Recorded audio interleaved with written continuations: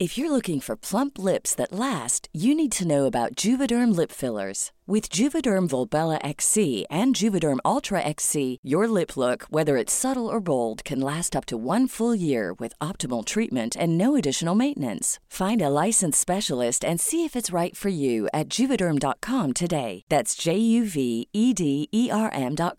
Add fullness to lips in adults over 21 with Juvederm Volbella XC or Juvederm Ultra XC. Do not use if you have severe allergies or a history of severe allergic reactions, or if you're allergic to lidocaine or the proteins used in Juvederm. Tell your doctor if you have a history of scarring or taking medicines that decrease the body's immune response or that can prolong bleeding. Common side effects include injection site redness, swelling, pain, tenderness, firmness, lumps, bumps, bruising, discoloration, or itching. As with all fillers, there's a rare risk of unintentional injection into a blood vessel, which can cause vision abnormalities, blindness, stroke, temporary scabs, or scarring. For full, important safety information, visit Juvederm.com.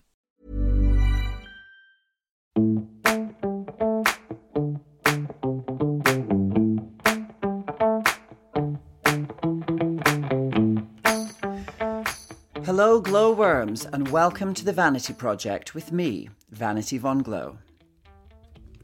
Politics can be messy business, no doubt, and great demands can be made on our elected and appointed representatives in their various fields, which make their jobs quite difficult. Today's guest is the London night czar, Amy Lamé, charged with protecting and advocating for London's nighttime economy and workers. I don't envy those working in government, local and national, trying to make the country a better place. It can't be easy work, and the night czar's role has been somewhat contentious within my industry of bars and nightclubs. I say kudos to Amy for coming and chatting with me. We had a pleasant discussion about her work and about London, a city that we both love. It's slightly by accident that I find myself sitting down with politicians here on the Vanity Project. Those of you who have followed me for some time will know that as an artist I've felt uneasy about a social shift in attitudes towards self-expression in recent years. I suppose it's because of the intense polarisation, fragmentation and suspicion of one another which characterises some of the media, arts and online culture of the past 5 or 6 years that I want to have thoughtful, long-form conversations with people from various political backgrounds.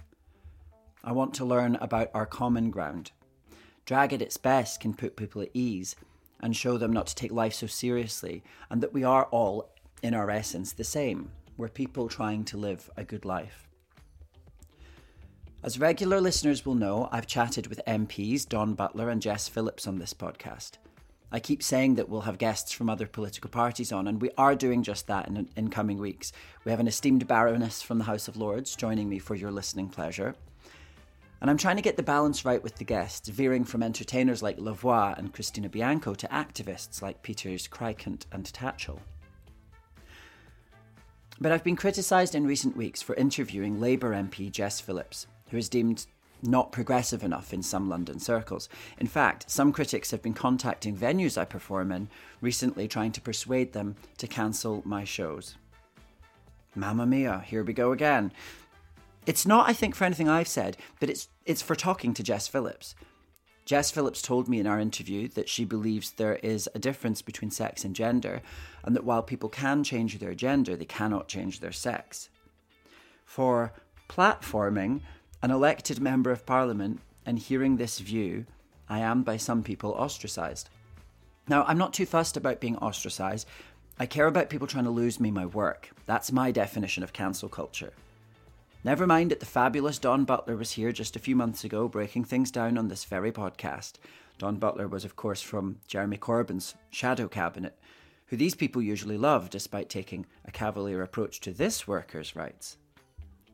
Never mind that we have Miss Amy Lamé on today, a woman not afraid to express her opinion that trans women are women, a sentiment also expressed by Lorraine fucking Kelly, who we had on this podcast too. No, it doesn't matter. To some people, I interviewed the centrist TERF, Jess Phillips, and some people think that should cost me my living. There are some people in the broader LGBT plus community who I think sometimes want to divide us into factions. I don't believe in that. I think it's sad because Sometimes the people who felt the most isolated in their teenage years for being gay or lesbian or trans or just plain unusual seem to pick up the weapons of their own high school bullies. It seems like some people have an emotional need to marginalise others. The thing is, people are marginalised when they're seen as only one thing. Panty Bliss on this podcast was telling me how being seen as whole people and not just as gay men was important in changing attitudes in Ireland that led to the victorious equal marriage referendum. In my chat with Jess Phillips, she talked about her family, her work with women, her job as a parliamentarian, her aspirations in leadership. She was, as all of us are, many things at once. And I was speaking to a whole human being, not just a living avatar for an opinion you don't like. I'm not too bothered about being marginalised myself. I think life's experiences, being adopted, being an effeminate gay man, all of these things have given me a unique, sometimes marginal perspective, and I wouldn't want to give that up. I'm a drag queen. Being marginal is my superpower. That said, there is a difference between being marginalised and being isolated. Cancellation serves to make people social pariahs, to cost them financially and emotionally, to run them out of town. In some cases, to destroy them entirely. That's why when I talk about cancellation, I talk about people losing their work, being unable to pay their rent, having their lives thrown into chaos. I've dealt with damage to my career as an entertainer before, almost exactly 4 years ago, but I've never explicitly said about it what I'm going to say now. Being cancelled in 2018 was, with the exception of the personal traumas of an early childhood in foster care, the most difficult thing I have faced in my life. It has taken years for me to refortify my psyche, to find my feet, to find my voice again, my sense of self, my sense of being a whole human being. My hope with this podcast is that it encourages people to let go of that instinct to cancel and the resentment that drives it. Don't hate the haters so much that you become one yourself. Anyway, I have a responsibility to myself to learn more about other people's perspectives, not less. So on my podcast, I'm going to interview who I want to. This is the Vanity Project. And I also owe it to you, the listeners, to keep things interesting. So if any of you have recommendations for who you'd like me to sit down with in future episodes, please do reach out. I'd love to hear from you. You can contact me via my website, vanityvonglow.com, or via social media.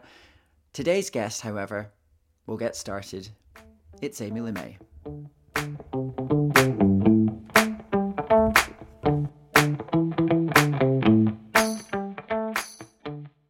I first watched Amy Lamé on my TV screens as a young person back in the 2000s.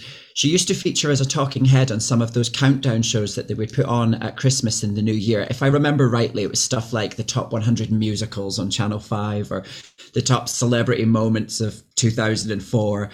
And she would give her observations on pop music and favourite cultural moments.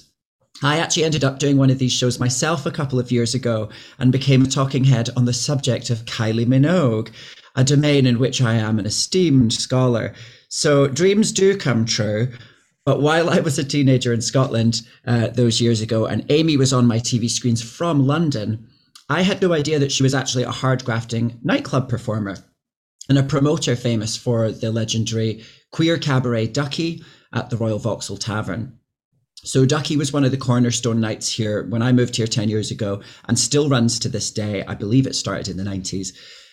A sort of must-visit destination for people that want to watch a bit of challenging and exciting and interesting cabaret. They described that they put on highbrow performance in backstreet pubs and lowbrow performance in posh theatres, which I love. So after some 20 years as a community organiser in the nightlife, Amy Lamé took on a more formal role in local government. Here in London, the new mayor, Sadiq Khan, in 2016 appointed her to the role of Night Czar. This was a role designed to safeguard and advocate for the capital's nighttime industries. So we're going to be talking about her work, the challenges and successes of the role, and what she has planned for London in the future, and particularly a focus on safety at night, because I know that that's something that is very important to Amy Lamé. So Amy Lamé, thank you so much for joining us. How are you doing today? Oh my gosh, after that build up. It's It was a lengthy intro. it's brilliant to be with you. Thank you so much for inviting me onto the podcast. Yeah, lovely to have you.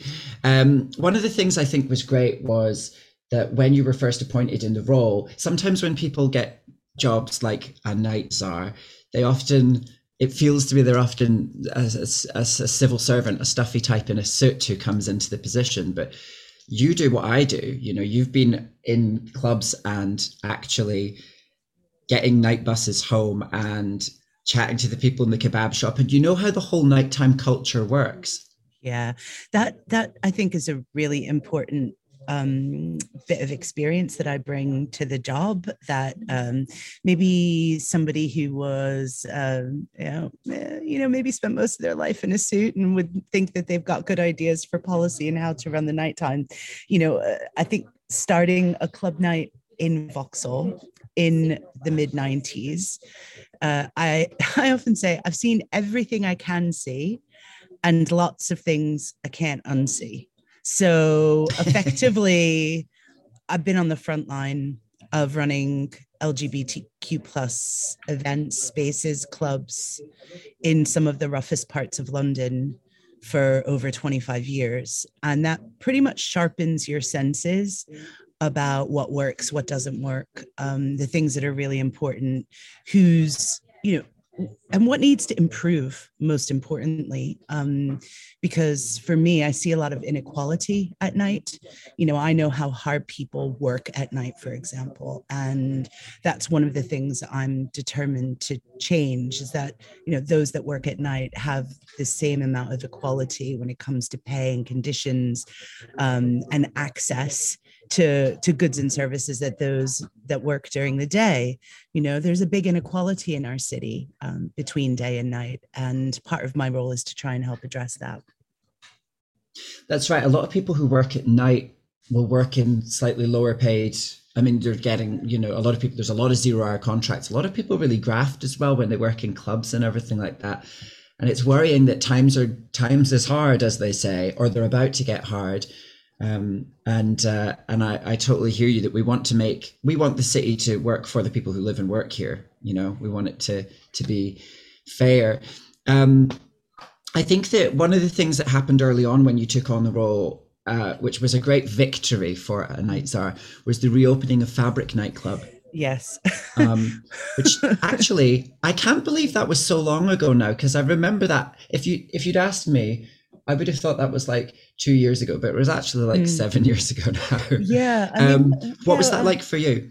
Yeah, well, first of all, I was appointed, and then, it was announced and everything. And my kind of, I think I had about 5 minutes of being able to kind of like soak it all up and sort of think, wow, this is amazing. And then the mayor was like, and by the way, the first thing I want you to do is to reopen Fabric. And I was like, are you serious? Like, it was such a complicated situation with Fabric. But again, drawing on what you just said, Vanity, about how my experience in working in clubs, I was able to bring that to the table in City Hall. Mm-hmm. So all the work that I did around trying to save the Royal Vauxhall Tavern, for like 20 years, we worked on various campaigns, and I led those campaigns to save venues. And, you have to be able to get lots of people around the table that don't want to talk to each other. And how do you do that? It's not easy, but that's probably one of the biggest parts of my job is, trying to, particularly with that situation with Fabric, because the venue didn't want to speak to the police, and the police didn't want to speak to the council, and the council didn't want to speak to the venue. And, it was just a nightmare. And it's not the only situation like this that has happened in London. It is just one of the most high profile ones. And so I'm really pleased that we were able to play a role in resolving that, and that Fabric is reopened and that, we've been able to do some really brilliant collaborations with Fabric actually during lockdown. I mean, we've just been funding some projects for them to do a big electronic music night at the English National Opera. So again, like Wow. taking that club culture and mixing it up. That's what I love so much. So yeah. So when you were, the Royal Vauxhall Tavern is another sort of iconic venue here in London and has a real place in the heart of the LGBT community. I'm aware of the ongoing attempt to redevelop that space. You know, I think at one point in the 90s they wanted to knock it down and put up a Tesco. Yeah. And now I love a big supermarket, but you know, I definitely don't want it to replace the RVT. And I suppose campaigns like the ones you were involved in are about making noise and showing that if you knock this down, here are all the people who are going to be affected by that. Yes, absolutely. And, you know, I'm really proud that in my role as Night Czar, I've been able to help stem the fall in numbers of LGBTQ plus venues in London. We had a decade of decline from 2006 to 2016. We lost 62% of our LGBTQ plus venues. And in the lead up to me becoming Night Czar, I knew anecdotally, because that's what we always talked about, you know, when I was out in pubs and clubs and meeting with my friends in queer spaces. It's like, another place is closed. Oh, and another place is closed. And have you heard this place is under threat? And it was like, it just seemed like every other week, another one of our precious community spaces was being lost. So I knew that when I was appointed Night Czar, I needed to do something about it, but we needed to kind of get the data on it rather than it just be you know, an anecdotal thing, that we actually could understand how and why we were losing these spaces. So I co-commissioned a report from University College London, and they looked into the reasons why. And, you know, it's interesting because the same reason that LGBTQ plus venues were closing is the same reason that grassroots live music venues were closing. But because we are a more vulnerable community, our spaces were lost at more than double the rate of grassroots live music venues. So it just shows you just kind of how precarious a lot of the, you know, the forward thinking and brave things that LGBTQ plus people do in London, and how we're constantly pushing boundaries, but how pushing those boundaries can also make us vulnerable in situations where we're depending on place and space in order to do them. So as a result of that finding, I knew that I had to do something to stem that flow of closures. So I set up the LGBTQ plus venues forum, and now it's a venues and promoters forum, because there was no space for those people that were running venues to kind of share their knowledge, you know, share their problems, and also try and find shared solutions. Previously, like, queer venues in South London never talked to queer venues in East London, who didn't talk to West London, who didn't talk to North London. And I'm like, this is crazy. Like, there's so few of us left. We actually need to come together and work as a community and stop seeing venues, seeing each other as competition, but rather part of a whole ecosystem for the LGBTQ plus community of performers, of bar workers, of cleaners, of, like, you know, these are places and spaces that sustain our community, not just economically, but socially. And so I'm really pleased that on the other side of because we were also, I mean, pandemic, and I say the P word because we were convinced, like, I just thought we're going to lose so many of these venues that we've managed to save because of the pandemic. We've actually come out the other side of the pandemic. We put a lot of money and a lot of resources into helping LGBTQ plus venues survive. And we have not lost one because of the pandemic. And actually, we've seen 5 new ones open, which I'm so proud of. So it just goes to show that this kind of targeted support for our community can really pay dividends. Is the decline of spaces like this inevitable to some extent? You know, I'm thinking that people use I mean, we're hearing post-pandemic, people might be moving out of the cities over the next 10 years. Mm. People are going to be able to work from home. We might lose that big metropolis feel. Also, for the past 15 years, if you want to flirt with a boy or a girl, you can go on an app, a dating app, and have a hookup, go and have sex with a stranger. It's a lot of the need to be actually collected in the room together is gone. Now, I know obviously there's other reasons why we go on nights out. I mean, I go on a night out to have a laugh. That's my main thing. And you can't have a laugh on an app in the same way at all. Yeah. But that must contribute towards, there must be something inevitable about the transformation of the city. Well, this is interesting that you say that, Vanity, because part of the UCL report was really trying to dig deep into the reasons as to why we lost those venues.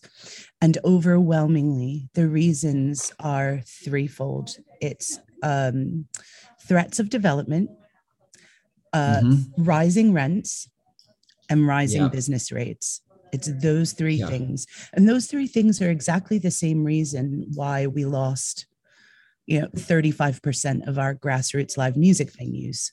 It's also the reason why we lost 25% of our independent pubs in that same time frame. So we're seeing I understand what you say. Is it inevitable?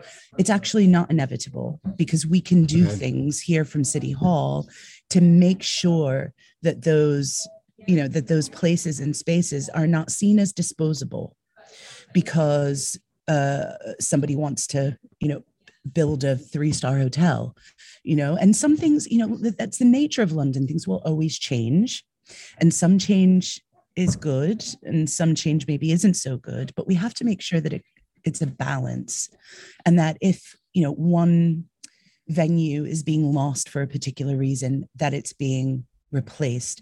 This is exactly what we did. Sadiq and I did in East London with the Joiners Arms, and working alongside the council and friends of the Joiners Arms to make sure that, the Joiners Arms is, it closed. It's been sat empty for how long? It's heartbreaking. Yeah. And, as somebody who quite likes a sticky carpet at 4 a.m., I really missed it.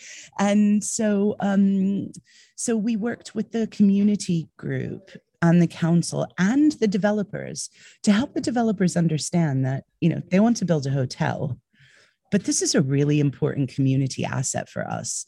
And by them just coming into the neighborhood and, what could be seen as cashing in on, the forward thinking nature of our community of always pushing the boundaries and going into the places and spaces others don't want to. The classic gentrification cycle that takes place in cities. Exactly. And so, I'll wrap that up, but I just wanted to say we were able to secure a meanwhile space for the Joiners Arms, and that venue is going to be re-provided for in the new development with free rent and a full kit out and everything. And so it shows that it's not inevitable, but it takes a lot of hard work to make sure that these things happen. It sounds like this is the sort of thing, there's a lot of a balancing act. You've got to bring together all of these different stakeholders. How much of that worked for you? Because I'd bet you're the night czar, but what time do you go to bed? You have to work in the day and at night, right? Yeah. Well, I often joke to Sadiq. I was like, you said I was night czar. I thought I only had to work at night. I was like, now I've got to work all day as well. Of course, because, I was so used to just, what it's like working at night. You're just like on a different schedule. And I've always worked at night my entire working life, ever since I was a teenager.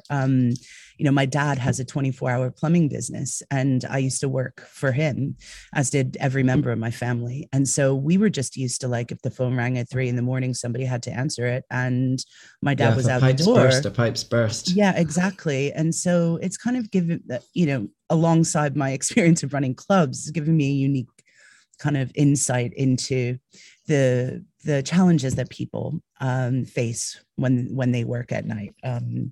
So, yeah. I find myself becoming quite. I mean, I'm typically left leaning, but I find myself going very left leaning on the subject of rents and business rates for bars and clubs because they're. I mean, they're the beating heart of a city to me. I know there's other cultural centres, art galleries, and everything like that, but where people share a drink and share food and share entertainment, that's where relationships are really made. One of my friends who runs a business in Camden, his pet peeve is one of the late night levies that businesses that are open after, I think, 11 p.m. have to pay. And they still had to pay that levy, even during the pandemic when they weren't open. I mean, in an ideal world, would you like to have a magic wand where you could go around and sort of cut some of the tape for stuff like that, make things a bit easier for businesses, or even rent controls? I mean, I know they've tried that in Berlin and that's been very controversial, but these businesses that are having to pay, I mean, it's our drinks go up when the rents go up, and that's what I'm worried about. Well, you make some really good points there. And first, I'll say it was one of the very first things I did when the pandemic hit, was write to the government to say, we need to create a situation where these businesses that are closed do not pay the late night levy. This is this is completely and totally unfair. They were the first to close. They were the last to reopen, and they're responsible legally for paying their late night levy for all of the time that they were closed. And I wrote to the government to ask them, it would have required a small instrument of change. And I got no response. And I got no response on a number of issues that I wrote to the government about. And that also feeds into, I think, the attitude around business rates, and this isn't just something that concerns people that are left-leaning, right-leaning, straight down the middle, or don't even care about politics. Businesses are really suffering post-pandemic. They were suffering before, and they're suffering now, because we talk about the cost of living crisis, which is affecting all of us individually, but we also have a cost of doing business crisis. Cost of working. Yes, pile Brexit on top of the pandemic, and we have a perfect storm where supply chain issues just seem to be never ending. I mean, as I speak to you, we've got, a 25-mile queue of lorries trying to get over to the continent, with, night workers that don't even have toilet facilities, which just boggles the mind, and I just think there's an untold cost to all of this. And there's only so long, I think, that businesses and individuals can be pushed when it comes to this. So I think we need belt and braces, total reform of business rates. We need total reform of late night levy, and other areas of business regulation that really needs to be looked at, making it easier for businesses to, flip between, say, use class, for example, so that you could, maybe have it as a bar at night, but then something else during the day, so that these become flexible spaces that are just a bit more meeting people's needs. Sometimes I go around various high streets in London and everything shuts up at 5 p.m. And I just think nobody's on that schedule anymore. 9 to 5 was dead before the pandemic hit. And now, now on the other side of it, it is definitely over. I saw on your Twitter that you were in, well, here's an alliteration. I saw on Twitter that you were in Twickenham the other day and enjoying some of that al fresco. They've got tables and stuff outside, glass of wine. There's a nice little record store just in that little street there. And like London has all of these almost villages, Greenwich is gorgeous if you go down there. I love Islington. I think it's lovely out open space. Do you have a favorite part of London? Oh gosh, that's like, are you allowed to have a favorite part? That's like saying who's your favorite child. I mean, I don't have children, but I can imagine it must be difficult. Or at least you do have one, but you're not really technically allowed to say. Yeah. But listen, I live in the borough of Camden, And Yeah. I served as the mayoress of Camden just over a decade ago. I did that for a year and spent the year highlighting the amazing music heritage Yeah. and vibrant music scene in the borough. And so I think Camden will always have a special place in my heart, just because I know all the pubs to go to in the back streets, and Yeah. it's a great community feel as well where I live. So yeah, I'm I blessed to have a good kind of local places and spaces to go out. I'm a Camden girl too, and I've lived here on and off. I live in Camden now. I've lived in Camden on and off for the 10 years I've been in London. So I definitely, I like to go to other places, but like Camden's where I always seem to gravitate to live in. And for the reasons you say, actually, there is this, you get a lot of that sort of grit of the city, but you're not quite in the absolute throng of things. And I love being so close to Soho because that's where most of my shows are. It's really easy for me. Yeah, I Well, I agree. say, well, actually, I tell you something. I say it's easy for me. One thing I wanted to talk to you about is I know that you've got your women's safety plan, and that's a big priority project for the coming, I suppose for the coming year or two. And one of the aspects of that I have questions around are taxis here in London. But first, I think if you could introduce for us what the work is that you've been doing and also exporting to other cities, because it's been something you've been doing for a while now. Yeah, that's right. So I think you're referring to the Women's Night Safety Charter, which is something. That's the one. Yeah. It's something I'm really proud that the mayor and I have been able to do. So, look, when I was first appointed Night Czar, we did like some polling with Londoners to say to find out what their top priorities were at night, and overwhelmingly, the number one thing was women's safety at night. And this was like back in 2016. I mean, actually, I didn't need a poll probably to tell me that women's safety at night was important, being a woman who has always worked at night. But it's always good to have that kind of oh, yes, The data. Londoners are feeling exactly the same way that I am, and have that data to back up our policy decisions and everything, which is really important for us. So I set about doing some consultation work with nighttime workers and different organizations working around ending violence against women and girls, to try and create something that was like a piece of policy, which most people don't care about, but that could actually be lifted out of a policy book, a policy document, and be implemented by businesses, by pubs, by clubs, by any organization or business that runs at night. So we wanted to make it quite light touch and easy.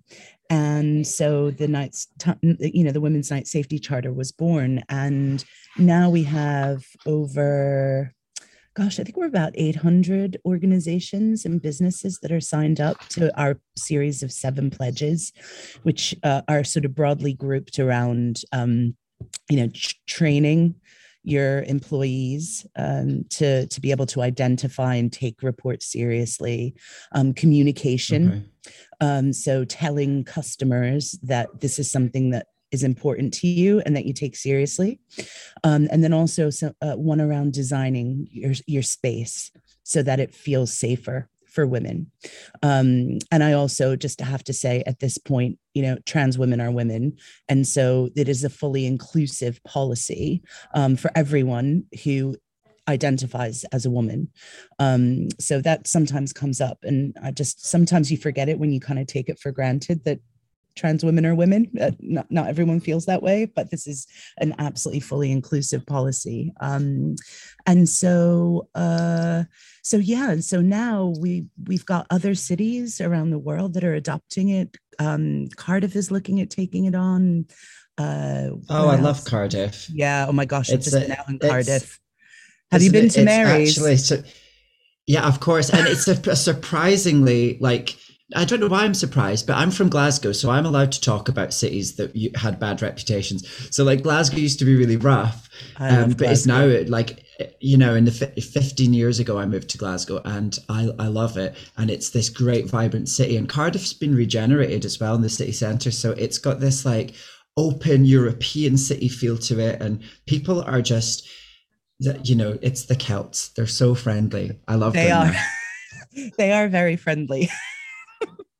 At this point in the interview, there was a technical problem, and we lost the introduction to this next section, where I asked Amy what it takes to drive real change in nightlife. Yeah, it takes sometimes really shocking and horrific circumstances to drive change.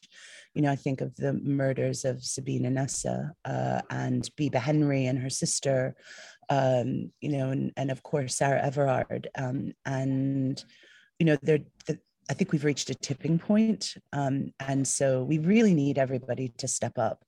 And it shouldn't be women that are doing all of this work. We really need men to play their part in this. And when I go around and speak to people about the work we do at the Women's Night Safety Charter, I always say that men are our biggest allies in this. We need men to be able to stand up, to speak up. I mean, I don't know if you saw the mayor's recent campaign, Have a Word, which is really I did, challenging men. Which I thought was quite strong. Yeah. Challenging I men. like that. Sorry, go ahead. No, you go. I'm interrupting. No. It's just about, challenging men around their behavior. Because I think for too long, women have felt like we had to do all the heavy lifting with this when actually, we're the victims of this, not the perpetrators. Mm-hmm. I think there's a great approach encased in what you've just said, that I always think, well, here I sit on the sidelines as a drag queen, I always think like a strong feminism understands the allyship of men in the cause. And also, I was talking on this podcast with Peter Tatchell, who I'm a big admirer of, and have been, since I was a teenager, and read about all of his activism. And he says that what we need to do is make converts and allies of the people who would oppose us with our projects, with our aims. And there's that sense of like conciliation. So it makes sense to me. You want to get men on board for women's safety. We all want everyone to be safer at night. And yourself, like working in the, we've all had a ropey night bus journey home, haven't we? And things can get a little intimidating sometimes. So I was in Soho not too long ago. I'm in Soho all the time. And we do have a taxi shortage at the moment in London. There's a driver shortage, and I think a freedom of information request to the congestion zone cameras, whoever it is that runs them, found that there were like 25% less taxis in the central London area. So obviously at times of peak, that means there just aren't cabs.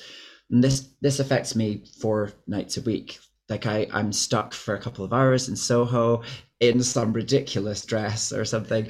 And I'm pretty streetwise. As I say, I grew up in Glasgow and used to walk around in drag to my gigs there. I'm not easily intimidated. But I was walking through Camden and that thing happened where a guy in a car is driving along next to you, shouting out for you to get in. And now this happens to women all the time. And when you're able to just flag down a cab or hop on a convenient night bus, that's often your escape hatch from those situations. I know some people think of taxis as being luxury items, but actually for people who work at night, especially people who work in the nighttime economy, they are, for a lot of people, actually how you get from A to B. It's just how you travel. So I wonder if transport is going to be a big part of safety for people who work at night going forward. Yeah, those are all really good points, and I'm sorry you had to experience that, but yeah, you're right to highlight this. Amy, I was very tempted to get in that car, let me tell you, for a free ride home. Yeah, but I mean, for women, I don't think that we would ever entertain that, and it's really no. we have to make really tough decisions a lot of the time around how we get home, how we plan our nights out. And so I'm really happy that NightTube is coming back fully. So we just announced that the Jubilee line is coming back from May, and we've got the Piccadilly and the Northern that'll be coming back in the summer.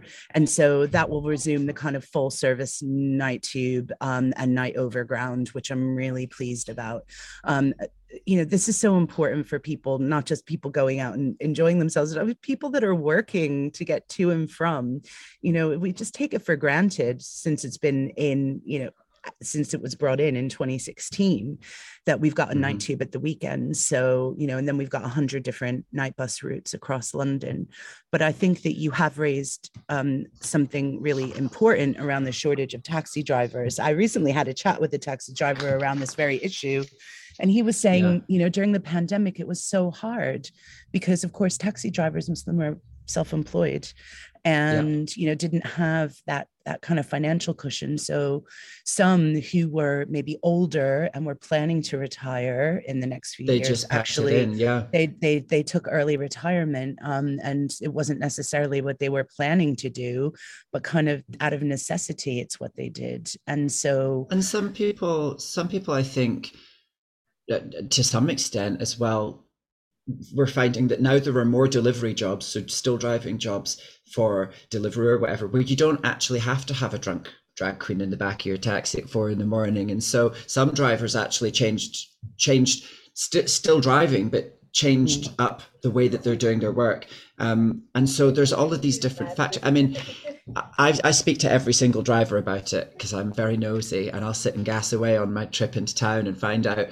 I'm doing my own little survey, but it would be great to have some more solid data about that, because we want to attract people back to being drivers. Well, we also know that like a whole swathes of sort of nighttime, that traditional nighttime economy, and that ecosystem of jobs, it's changed dramatically in the last 2 years. So even finding enough bar staff is very difficult. Finding enough taxi drivers, also SIA licensed security, door security, is very difficult at the moment. A lot of those workers we found have, who were working doors on nightclubs, went over the pandemic to say work in hospitals or work in Sainsbury's, and they realized that, again, they didn't have to deal with drunk drag queens at 4 a.m.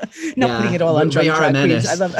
I love a drunk drag queen, but you know what I mean. It's like, I use that as an example just of the challenges of working at night, because if performers are working at night, and those people that are trying to keep us safe working at night, and we're not all kind of, have the same kind of in-work support that we need. So, yeah. You mentioned the night tube. I always feel like a bit of an alien because I actually have always lived on a well-connected bus route. Well, in Camden, we are on a good bus route, right? Yeah, Number 29 is the best bus in London.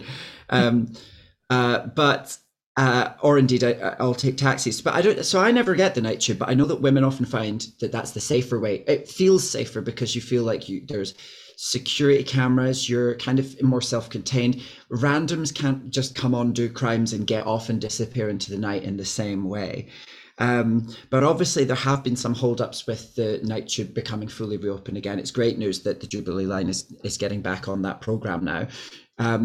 Obviously there were some issues with strikes. I know that the unions, typically I support union action. It's one of those difficult ones though, where if the drivers strike, then it's women's safety at night with regards to night tube that takes the hit. Now here's a controversial proposal, but wouldn't the safest thing for women be to fully automate the London Underground and replace all the drivers with security personnel?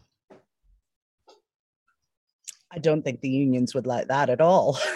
I don't think they would. I think that I think they would. I think women probably find that a bit creepy, and the unions wouldn't support it. And we actually need to support all of the tube drivers and TfL staff that have worked so hard in the past couple of years to kind of keep the city moving as much as they possibly could during the pandemic.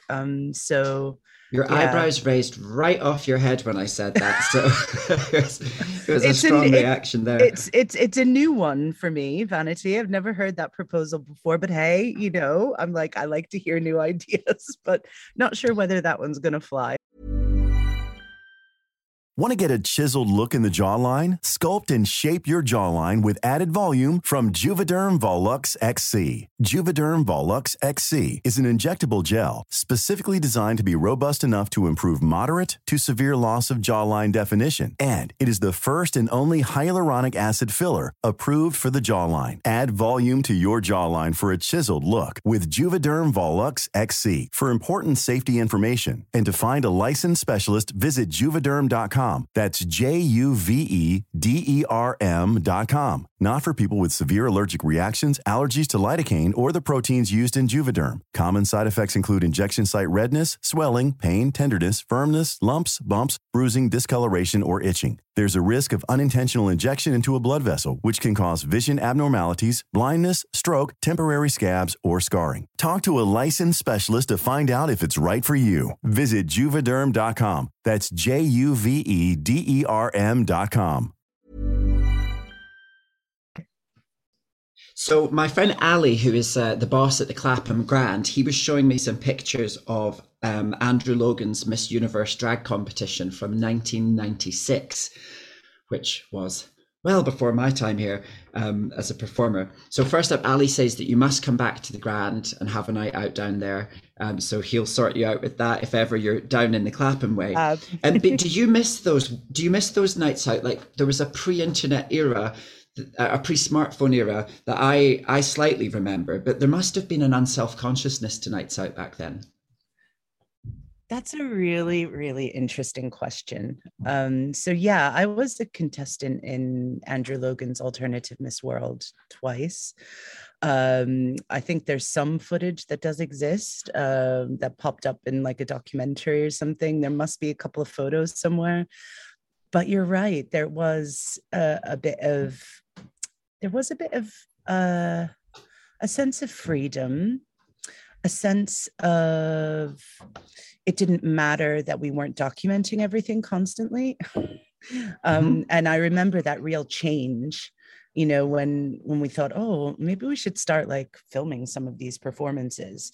And we had a really big debate about it, about like, no, it's got to be in the moment, you know, you've got to be here, you've got to be in the room, you know. And I think that you know, that was like that those kinds of discussions were happening in the late 1990s, early 2000s. And look where we are now. It's like, you know, you can live stream shows all over the world. It's like one of my lifelines. Yeah. And one of my lifelines during lockdown was the Dalston Superstore, you know, like virtual club nights. I was like, you know, my girlfriend and I were like, we just need to see other queer people like on the screen acting crazy, you know, like, to make us feel alive again. And so, you know, so it's a again, we're going back to this thing about it being a balance. I don't know whether it was better or worse. I think one thing that has definitely changed that's a lot better, going back to that women's safety issue, is just a lot of very bad behavior went on that would just not be tolerated now. And I think it's much better for women, even, you know, for lesbians. You know, I'll be honest with you, Vanity, like a lot of gay men thought they could touch me and do all sorts of things to me because they were gay and I was a lesbian. And I was like, you know, it doesn't matter.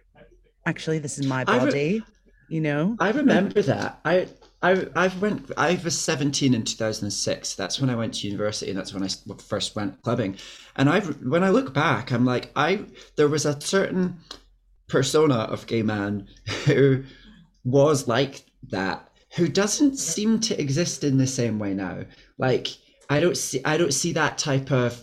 There used to be a thing about grabbing women's boobs that some gay men would do as a sort of, they would see it as a stake in the fire of that. Oh, we're all friends, us and the girls, so we can do this. And I dare say that sometimes amongst them and their female friends they can, but you can't assume that you can do that to a random person in a pub, and that's not acceptable. And I think there's been progress towards people second guessing their behavior about stuff like that. Yeah. So I do think it's generally like a much better place for women to go out, you know, at night. And I think more and more women are having the confidence to kind of say, no, you know, and we've got policies in place to kind of deal with this kind of behavior, and it just won't be tolerated. So Yeah. There's a night. I hope our listeners I know they won't. Some people will be listening who aren't from London, who don't know some of these clubs. So there's some are legendary that we've discussed, like Fabric and RVT. But more recently, there's a club night, Crossbreed, which is a fetish, queer, polyamorous club night. So if you go to Crossbreed, there is kind of a dress code. It's a kink night. People will be in bondage gear and exciting looks. And also they filter for entry, so you're not going to wander up by mistake and go in and see things you can't unsee, and be upset about that. But I know that Crossbreed they've had some issues with the Tower Hamlets Council. So obviously the local council don't necessarily want a fetish night on their doorstep. There's probably some kind of old-fashioned reasons for why that is, about nudity, partial nudity, stuff like that. And I know that the response of Crossbreed, which is a really consent-oriented night, because any kink night worth its salt, and any kink night that I would ever want to be associated with as a performer or anything like that, consent is absolutely prime. So I'm saying that for people that might not realize that the people who understand consent the best are actually the kinksters, because that's the basis of it all. So they did a letter writing or an email writing campaign where they sent loads of emails to the Tower Hamlets Council describing the outfits they would be wearing at Crossbreed and asking if these individual outfits were acceptable. So just being a bit of an inbox nuisance. But I think that they said that they sent a lot of them to you as well, because obviously as Knights are, there might be a role for you in mediating that. So how is that type of fracas resolved? Because you've got two different groups there, both got different aims, and we want an outcome that pleases everyone. Yeah, I mean, no pun intended. I'd like to strip it back to kind of like, the essentials, which is, what is the venue they're operating in? Mm-hmm. Does the venue have the right license for the kind of night that they're running? And then if they do, then they have absolutely every right to be operating in that venue. As long as they're adhering to, all the kind of, look, we're talking about some of the most regulated industries, nighttime industries, and clubland is some of the most regulated spaces in the entire country. Okay. And so this is where things like licensing become really important. So you'll have, some places have conditions on their license, but, a lot of promoters, and I speak as a, former promoter myself, like, you don't necessarily go and have a chat with the venue owner and say, so what are the conditions on your license? Like that's, it's quite detailed. And so I think sometimes some promoters can come a cropper because maybe there isn't as much clarity as there needs to be when they're, maybe signing up to do a night at a particular venue. And so I think it's incumbent upon the venue owner and operator to be clear with a promoter saying, right, this is, these are our operating hours. This is, we're upholding the 4 pillars of licensing. When you're coming in to, run a night in our venue, these are the rules that we have to adhere to. So it's the rules that you have to adhere to. And either that works for a promoter or it doesn't. And there are loads of venues that do have suitable licenses for places and spaces, and nights like Crossbreed. And I mean, there's, Torture Guard. I mean, there are dozens of these kinds of nights that are long-standing, long-running, well-established, well-loved, and very well run that, that should be able to run. And so I'm always happy to, have a more in-depth conversation with any promoter or any venue that wants to kind of untangle anything like that. But I'm really clear that London needs the diversity of our life at night in order to remain an international, global city. And that is part and parcel of our diversity. And some people might not like it, but then don't go. Oh, absolutely. Yeah, So, that's you that's know, my as a, favorite thing in response to any of these cultural questions around people getting annoyed about books or people getting annoyed about this and that. And I'm like, look, not everything's for you. If you yeah, don't want to go, don't go. If you yeah, don't want to yeah, read it, don't read it. yeah. We just have to make sure that those promoters are in spaces that are suitable for the kind of night they want to put on, that it's a safe environment, that, that everybody's, going to be looked after. And then you should just be able to get on with it. Yeah, I will just throw in the disclaimer that the Tower Hamlets Council have said. They said that Club Verboten Uh, nights, I think that's similar to Crossbreed, hosted in, it's a residential area. So they've got a few other beefs with that, the nudity part and nudity thing. I've spoken, so I've not spoken with Crossbury, but I've spoken with Club Verboten about this very issue. Yeah. And it was an issue that, that I highlighted earlier around the license. I mean, I'm getting into the weeds here, but the license for the venue did not actually Mm. allow for any nudity on site. And obviously, with something like Club Verboten or any kind of kink night, you want to be able to have the kind of atmosphere where you're not hindered by that. And Yeah. so I just think that they weren't necessarily in the right venue for the right kind of night they wanted to run. So I'm actually Yeah. working with Club Verboten at the moment to help them find the right kind of venue so that their night can just get on doing what they do well, and so everybody can have a good time. Is it ever the case that, because I know, like in Hackney, for example, the Hackney Council has a new decree or whatever they would call it, um, that any new clubs opening or any new venues opening won't be able to open after 11. So it's one thing to keep the venues that we have or to try and support the club nights that exist. But if we can't see growth in the nighttime industry in terms of nightclubs, I mean, it's fantastic. It sounds like the mayor and yourself are really keen to keep London a vibrant world city. But if each council doesn't want it in their own backyard, you know, what can be Yeah. done? Yeah. Well, this is a very interesting question because, licensing is crucial to Mm, whether nightlife thrives or dies. However, yeah, at City Hall, we have no oversight of licensing. yeah, Licensing goes from central government, they make the laws, and local authorities are the ones that are implementing it. So it doesn't kind of have a stop off point at City Hall, as it were. yeah. So we are not able to have any kind of direct influence on licensing policy. All of that kind of work that we do is around advocacy, best practice, making sure that we keep good relationships going with councils, trying to unknot problems where we can, getting people around the table. It's really interesting work, but it can be tricky at times. I'll be totally honest with you, because I think the policy that you're referring to at the moment, around its cumulative impact zones.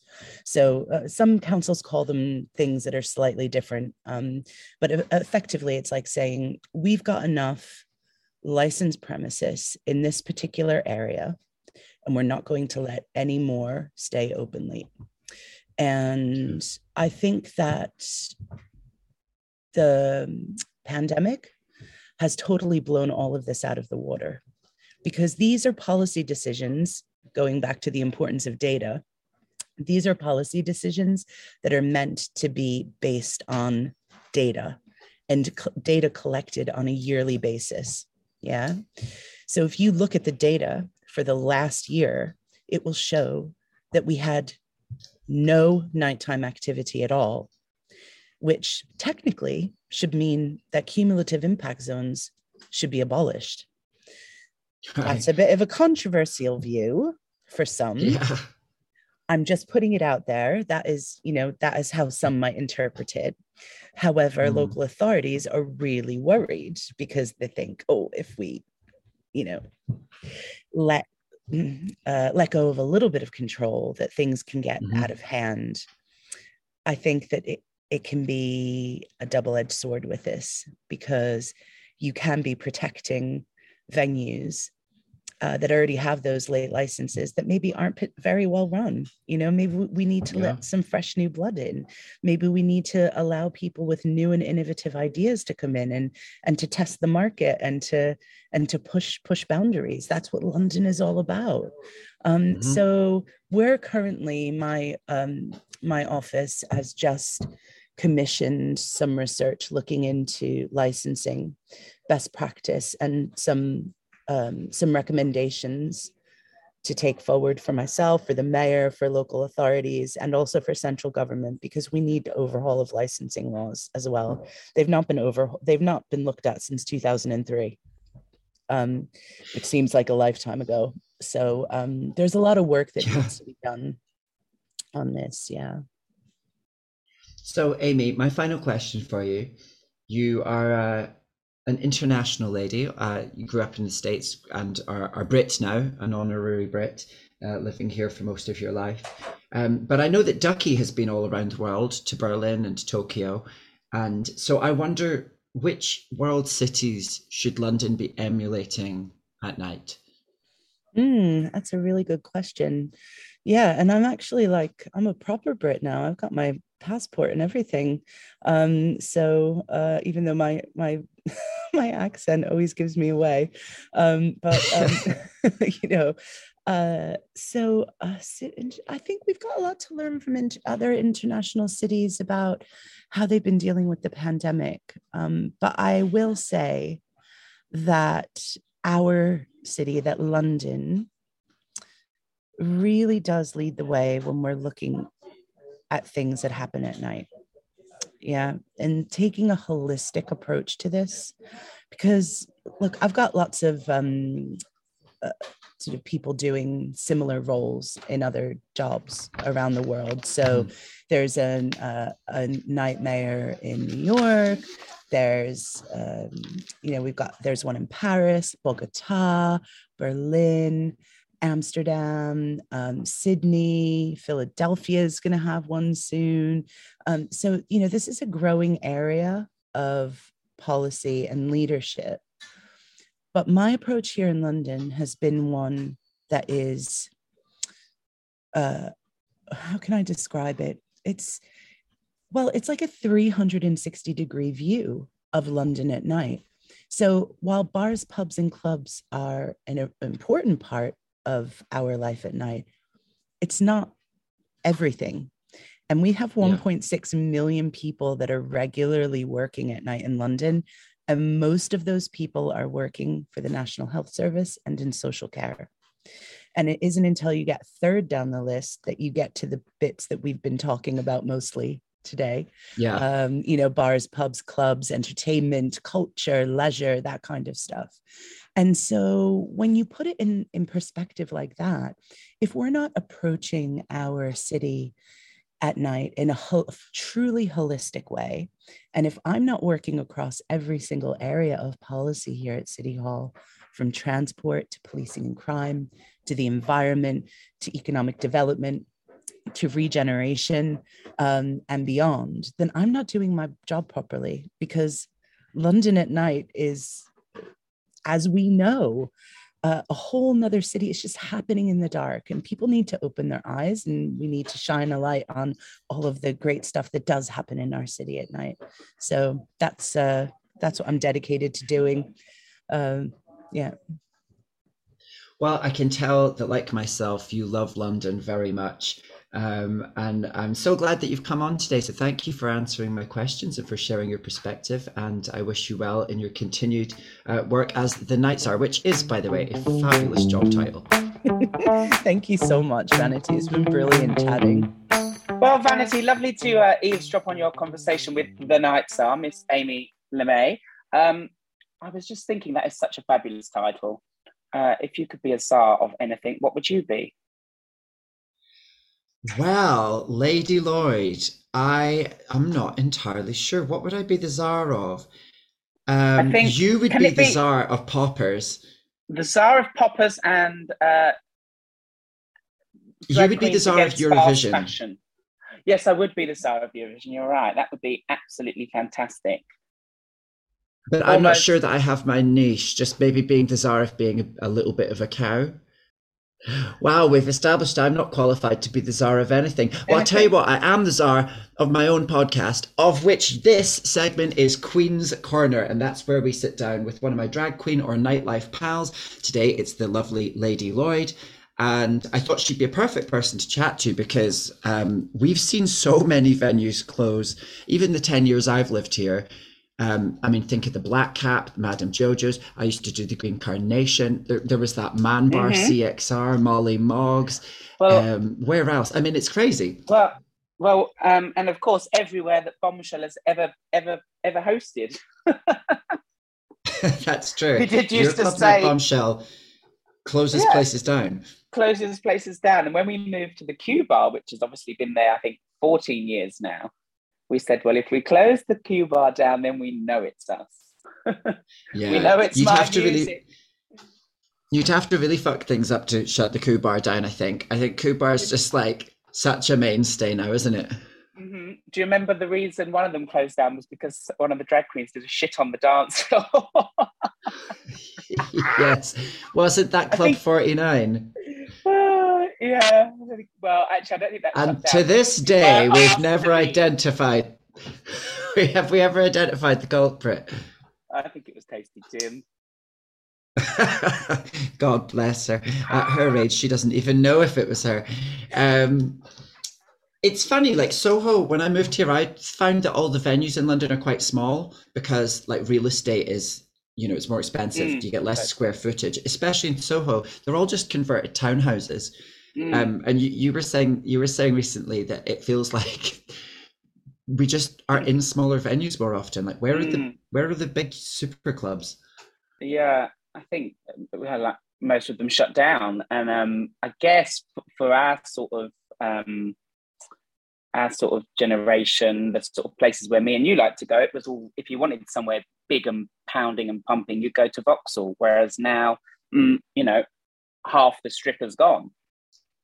Yeah. You know, I used to DJ in Vauxhall, you know, because there would be a room for like the Vauxhall pumping and also a pop room for people that like that, because there was that space that you could have area, you know, which was split into two because it was that big. Now you get shuffled under a tiny little arch and that's your lot. I mean, have you seen a dark room? Well, you don't see a dark room, do you? You feel a dark room. You feel a dark room, but I mean, those clubs where you could go from room to room don't really exist anymore. Well, you know, it was a shame that XXL closed as well. And before my time, there was Trade up in Farringdon. And I wish now that I live where I live. I'm like, God, it'd be so good to have a big club just down the road in Farringdon. Yeah, you know, it'd be I guess handy. You still have the Egg. The Egg is amazing, but I'm banned. Yeah, I'm banned from the Egg. What did you do to get banned from the Egg? Did you hatch? I kicked somebody in the cock. Oh, wow, that'll do it. It was hard. Have you been kicked out? Have you been kicked out or banned from many clubs? No, that's the only one. That's the only one. Yeah, I don't think I've ever been banned.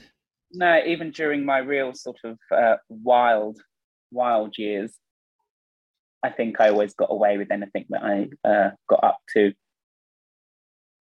If you could bring back one club that is now gone here in London, what would you bring back? This is so easy. The Ghetto. I knew you were going to say the Ghetto. You just, anytime you talk about it, you go all nostalgic.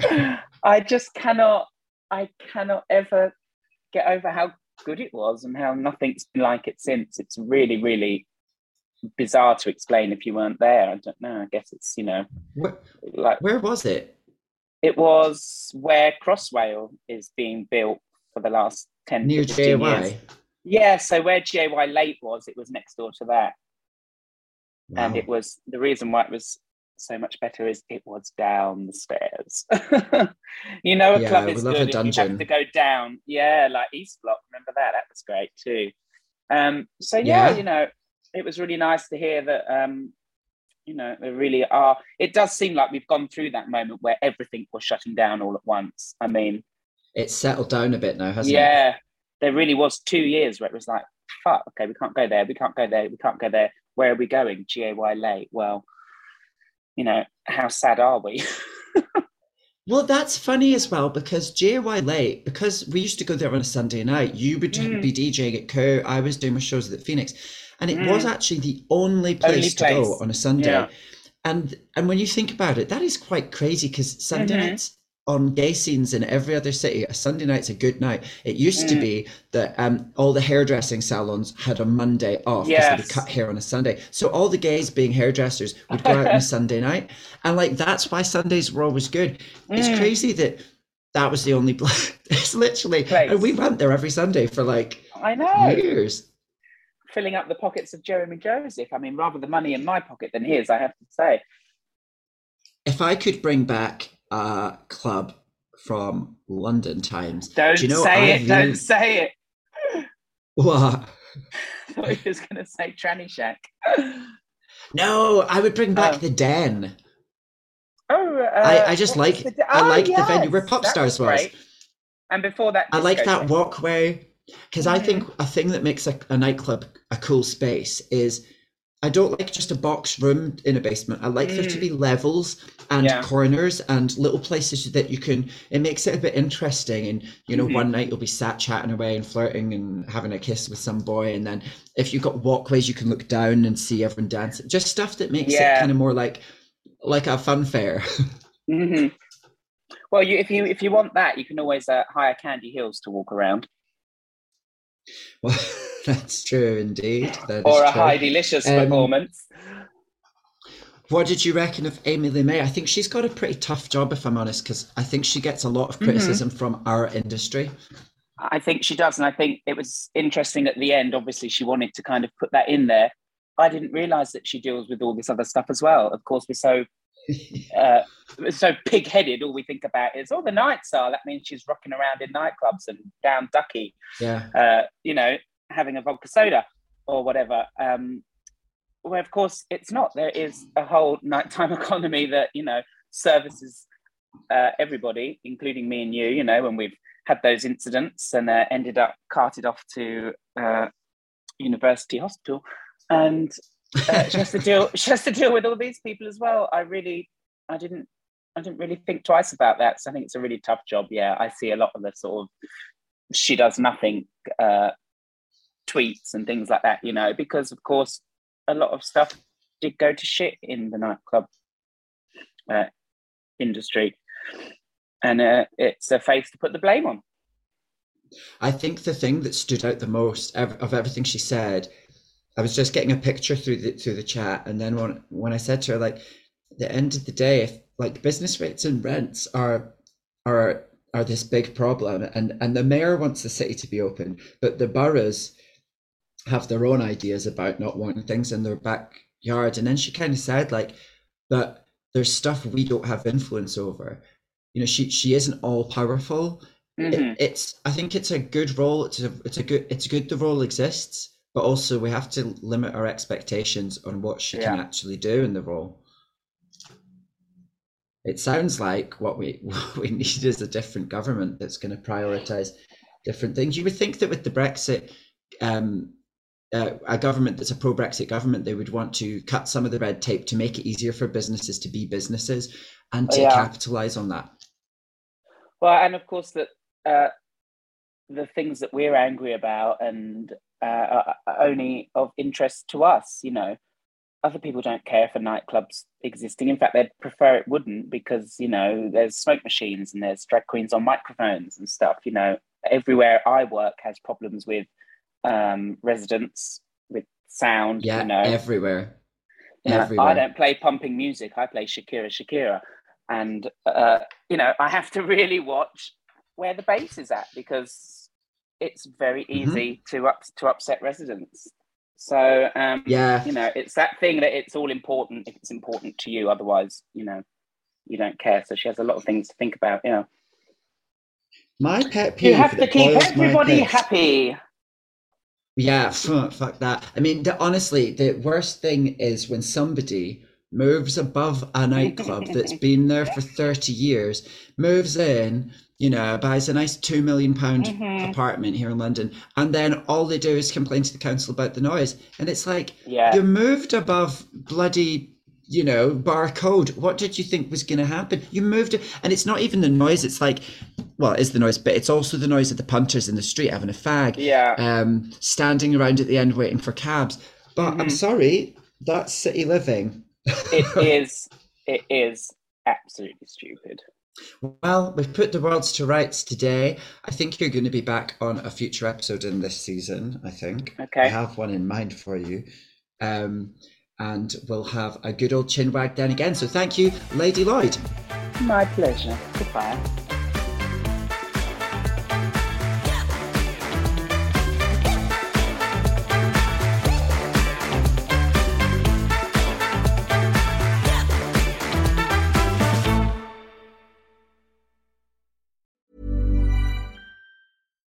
If you're looking for plump lips that last, you need to know about Juvederm lip fillers. With Juvederm Volbella XC and Juvederm Ultra XC, your lip look, whether it's subtle or bold, can last up to 1 full year with optimal treatment and no additional maintenance. Find a licensed specialist and see if it's right for you at Juvederm.com today. That's JUVEDERM.com.